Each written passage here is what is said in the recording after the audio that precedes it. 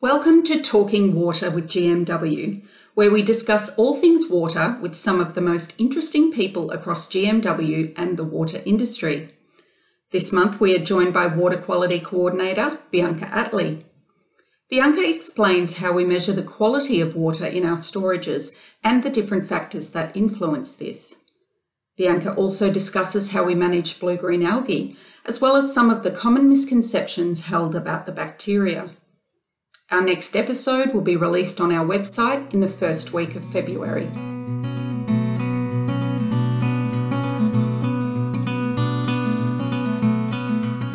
The first thing I wanted to just have a chat with you about was, how did you end up at Golden Murray Water and what's your background? Like, how did you end up here?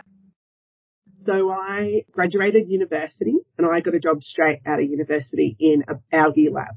So that's where I learned how to look at algae under a microscope. It's a very specialist task because it's really hard to tell the difference. Even when you're looking at it under a microscope, they are so small to know the difference between what is a blue-green algae, what is harmless algae, and what is even dirt or even tissue from the tissue that you've used to wipe the slide that you're looking at on. So it's a very specialist task. And that's the job was at SA Water, but it wasn't something that I really wanted to do. And another graduate who was my best friend, she found it very hard to get a job, but she eventually got a job at Golden Murray Water. So when a job came up at Golden Murray Water, and since my friend was already here, it made the move less daunting. So I moved over to here and I loved the job, and that was 20 years ago now. Yeah. Now I suppose what I would like to know, what do you do? What's your work? I coordinate all the sampling that we do. We sample for many things. We sample for blue-green algae because it has the potential to make people sick, and that's an operational thing where we want to know the results straight away. And so we have that part of my job where I'm reacting to things. But then the other part of my job is having the sampling program for a long-term monitoring program. So this program has been in since 1997. And we need to make sure that every single sample that's taken can be relied upon. I have to think about when we're taking a sample today, if I don't work here anymore and it's 20 years' time, that the person who's looking at that data, if it's, say, a really high value, that they can be assured that that value has been looked into and that they can say that that was a real value, that is, that is something that the data can be relied upon to look at, long-term trends to see if water quality is getting better or worse in our region. So is it? It's a big question. Well, so 3 years ago, we developed a water quality index, which we never had at Golden Murray Water. And it's actually something that we developed that really isn't done anywhere in Australia, really. So we developed it and we looked at some other countries. And it's an index which gives us a single score out of 100 to say how good the water quality is somewhere. We do an annual report on water quality where it's got tables and tables of information of comparing water quality to guidelines. And it's really hard for a normal person that's not a scientist to go in and look at that and then make some determination about what's actually happening water quality wise. Whereas our water quality index actually has 3 components in it. So we've got guideline values that say what is good water quality. And so how many times is it good water quality in a year? Does it meet the targets of the year? Then it looks at, okay, each individual time we take a sample, does it meet the target? And then it looks at, if it doesn't meet the target, how much does it exceed the target by? It actually does all that automatically. We've made an automatic process where we just put in the data for the last year and then it gives us a score out of 100. And then we can rate the storages against each other. We produce a map which says the different scores for each of these storages. So this is what water quality is doing. And then we can look at those maps now since 2018. Every year we produce another map and it shows, has water quality increased or declined in the previous year. So it's good to look at that year's score and previous year's score. So I think I think it's been a great initiative by our team to make something that is more easily understood by others. And now when we go talk to the storage staff, they have competition to see whose water quality is the best. I was just thinking when you're talking about that, what are some other things that make water quality either good or bad apart from algae? Is there anything else that kind of impacts? Sure. One thing with that water quality index, what is really obvious is when you look at the map of Gomeroi water, and we've got the scores on there. So we've got the eastern part of our region, which has got Dartmouth and William Hovell and Buffalo, and they're all catchments which have forests in them, and they're not in public ownership generally. Yeah. So because they're forests, they're a more natural type of system. The water quality there is very, very good. When you move west across our region, you get more and more clearing of the land upstream of our storages. You get more farming and other such land uses. Yeah. And that really impacts on our storages, because our storages are just, if you think of it, it's just the sink or the bowl of water at the end of all of that land. And so really doing anything to try and improve water quality at our storages, trying to do it on the land just around it, isn't going to be as effective as what is actually coming in. When there's a rain event, what is that rain running over? What is that running into, and how's that getting into our storages? So that's one of the man-made things that can affect water quality, is the removal of trees and the farming practices that are occurring. Then there are other natural events that can affect water quality. So if we have a bushfire in our catchments above our storages, that can impact on water quality by when there's a rain event bringing in massive amounts of dirt, or even the fact if there is not much water or too much water. So those are the other, natural things that can affect water quality in our region. Stirring things up, so to speak. Yeah. Yeah. So now we're going to talk about blue-green algae, which is an interesting kind of algae that actually I don't really know that much about it. So it is good to kind of have a chat. I can tell you that it's actually not an algae. So the common name for blue-green algae is blue-green algae, but that's actually sort of a wrong name. Like if I was a proper scientist, like when we go to conferences, proper scientists call it cyanobacteria. So they're actually bacteria, they're not algae. So algae is a plant, means it's a plant, and plants have nucleus. Bacteria don't have nucleus, and that's what blue-green algae is actually, a bacteria, because it doesn't have a nucleus. And it's just photosynthetic. So photosynthetic means it uses sunlight to grow. So it's a photosynthetic bacteria. So that's why normally it gets lumped in with the other things that use sunlight to grow, because the other bacteria that people may have heard of, such as E. coli, they don't use sunlight to grow. They use the humans or the animals that they're living in to grow. That's how they grow. And once they get into the water bacteria, they stop growing because they can't grow or live in something that's not the body temperature. So that's the difference between the blue-green algae. It's bacteria that have gotten around that, and they use the photosynthesis or sunlight to grow. Yeah. So because we have sort of ebbs and flows with the growth of blue-green algae, how are we managing it? How do we manage it within our water systems and our storages? So that's a really loaded question. So basically, we can't really manage it. How do we, I suppose? Yeah, but we do manage it. So I guess the thing is that there's low levels of blue-green algae in the water all the time. Yeah. We can't stop the algae or predict whether or not they're going to grow up into large numbers. We just can't predict that. That's why we have to take samples, and we take samples regularly, because we need to see what the levels are doing, because there's no way of knowing what they're doing without actually taking a sample. Once there is high levels of algae, then the way that we manage it at Gomeroi Water is to firstly warn our customers and the public that it's there, so that they're aware of it and they can change their practices in the actual water themselves, knowing that we can't remove it from the water. Yep.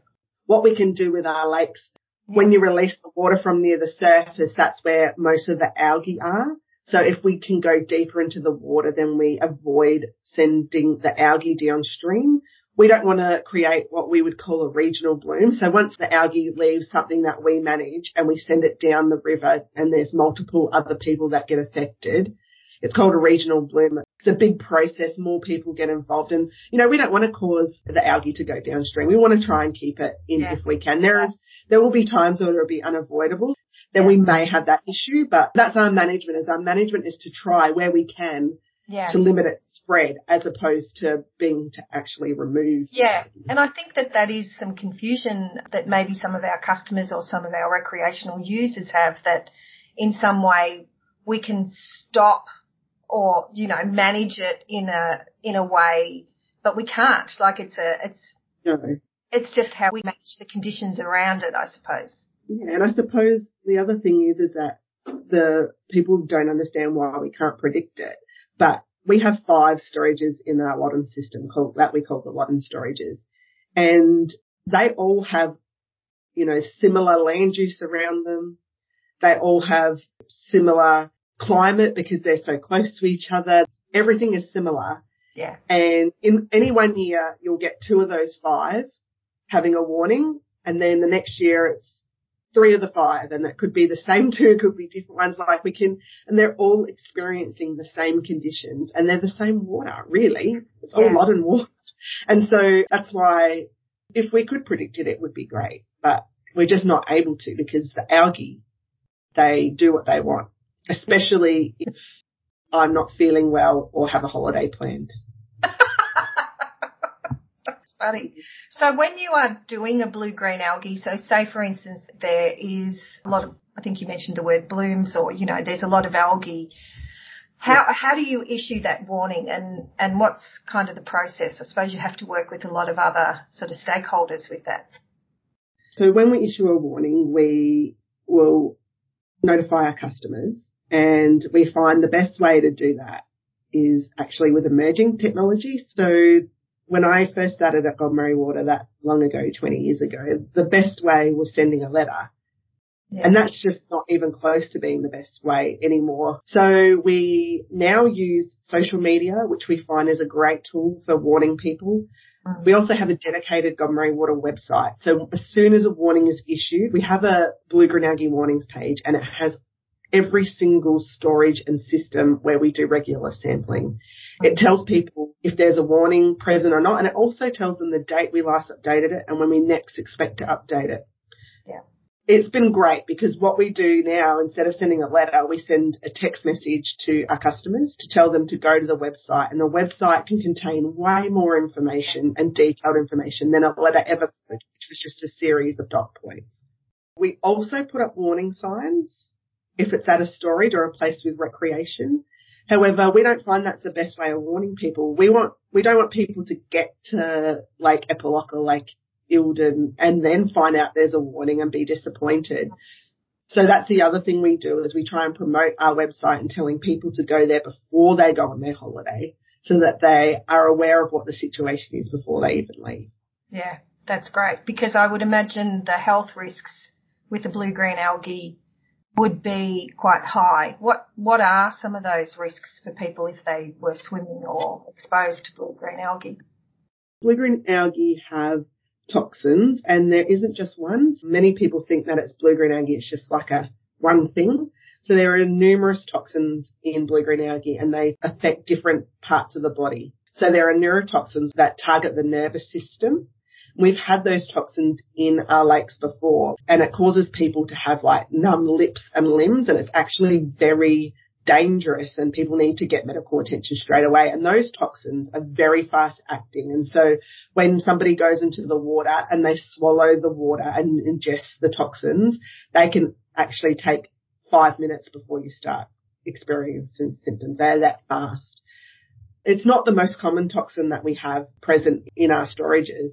We more often see algae which have a toxin which actually takes 5 to 7 days for symptoms to present themselves. And so those toxins affect the liver and the kidneys, and the symptoms are very similar to gastroenteritis. Yeah. So when you've got symptoms that are very similar to any other thing, and they take 5 to 7 days to present themselves, when somebody actually does go to the lake, swims and gets sick 5 to 7 days later, they're more thinking about, what did they eat last night? What takeaway did they get? So there's probably a lot more people getting sick from blue-green algae than they actually even realise. In particular, children are more likely to be affected by the toxins in blue-green algae, because when children go into the water, they don't know not to swallow it. Like when you're an adult, you realise not to do that.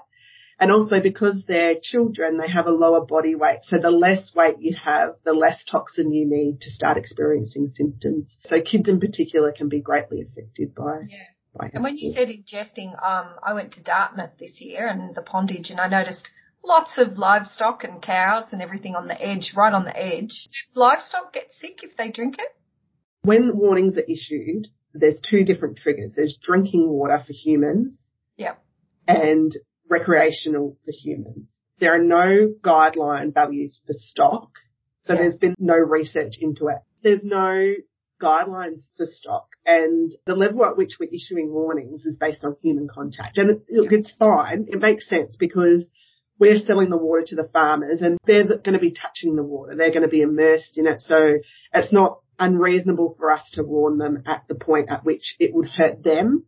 The point at which it hurts cows is not known. And when we've issued blue-green algae warnings, we've never had any mass die-offs of stock or anything like that. You know, we do get reports when we have algae warnings of stock dying, and because the symptoms are very similar to other things, unless a full autopsy is done and that the toxins are checked for, it's not ever really confirmed whether it was blue-green algae or not. But so far, there hasn't been anything like that happen where mass die occurs. And I guess the other thing is too is that it would become very complicated because with toxins, they can affect different animals differently. So like the level at which we would issue a warning for pigs, for instance, would be a lot lower because they're actually more sensitive animals than cows. And then horses, they're different as well. So it would make it really hard if we started to go down a route where we would be talking to people about their specific circumstance. We'd have to be looking at what animals they have, and that information just isn't out there for anyone to do with any certainty.